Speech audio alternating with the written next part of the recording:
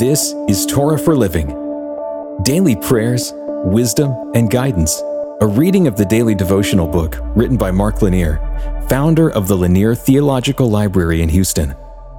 The Torah is the first 5 books of the Old Testament, Genesis through Deuteronomy, and today we're reading in Numbers chapter 6, verses 22 through 26. The Lord spoke to Moses, saying, "Speak to Aaron and his sons, saying, Thus you shall bless the people of Israel, and you shall say to them, The Lord bless you and keep you. The Lord make his face to shine upon you and be gracious to you. The Lord lift up his countenance upon you and give you peace." Today's passage is one of the most powerful blessings found in the Bible. It was an instructed blessing, meaning that God instructed the priests to pronounce this blessing over Israel.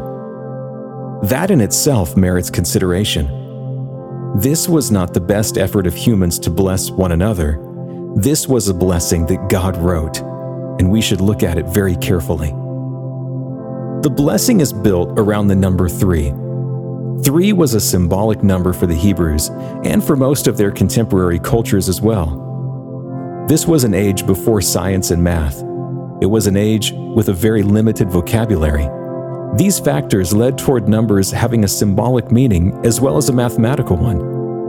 3 was a number that represented the divine.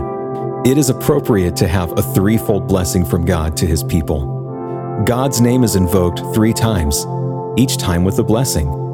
The Lord bless you. The Lord make his face shine. The Lord lift his countenance.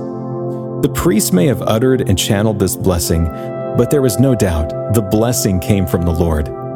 The Hebrew of the 3 blessings reads as a build-up to a majestic crescendo. It begins with the first blessing, consisting of 3 Hebrew words in 15 consonants. The second blessing is 5 Hebrew words in 20 consonants. The final blessings peak with 7 Hebrew words in 25 consonants.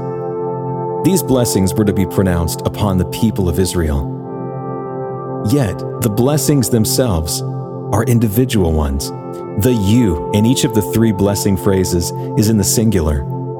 God's blessings upon his people are individual blessings upon each, not simply one blessing on the whole corporate group.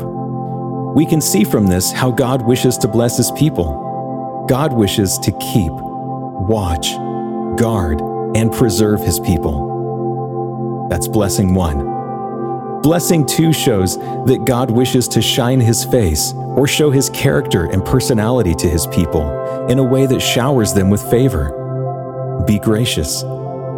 This is the way of God. As we behold who he is, it changes us. It brings us favor as we see him in truth. The final blessing has God lifting his face or countenance to give us peace or shalom. This again is the effect of God. He brings peace on those who live under his character and care. As we reflect on this devotion, I adjust my usual prayer at the end, and I offer this prayer for you and urge you to offer it for someone else. May the Lord bless you and keep you. May the Lord make his face to shine upon you and be gracious to you. May the Lord lift his countenance upon you and give you peace. In his name and power. Amen. This has been a reading of the daily devotional book, Torah for Living, written by Mark Lanier. You can find out more about the book, Torah for Living, in the show notes. This podcast is made possible by a partnership with Mark Lanier and the Lanier Theological Library. If it encourages you, share it with a friend. And you can hear even more podcasts, watch videos, and read blogs and devotions that we hope will strengthen your faith right now at hopeondemand.com.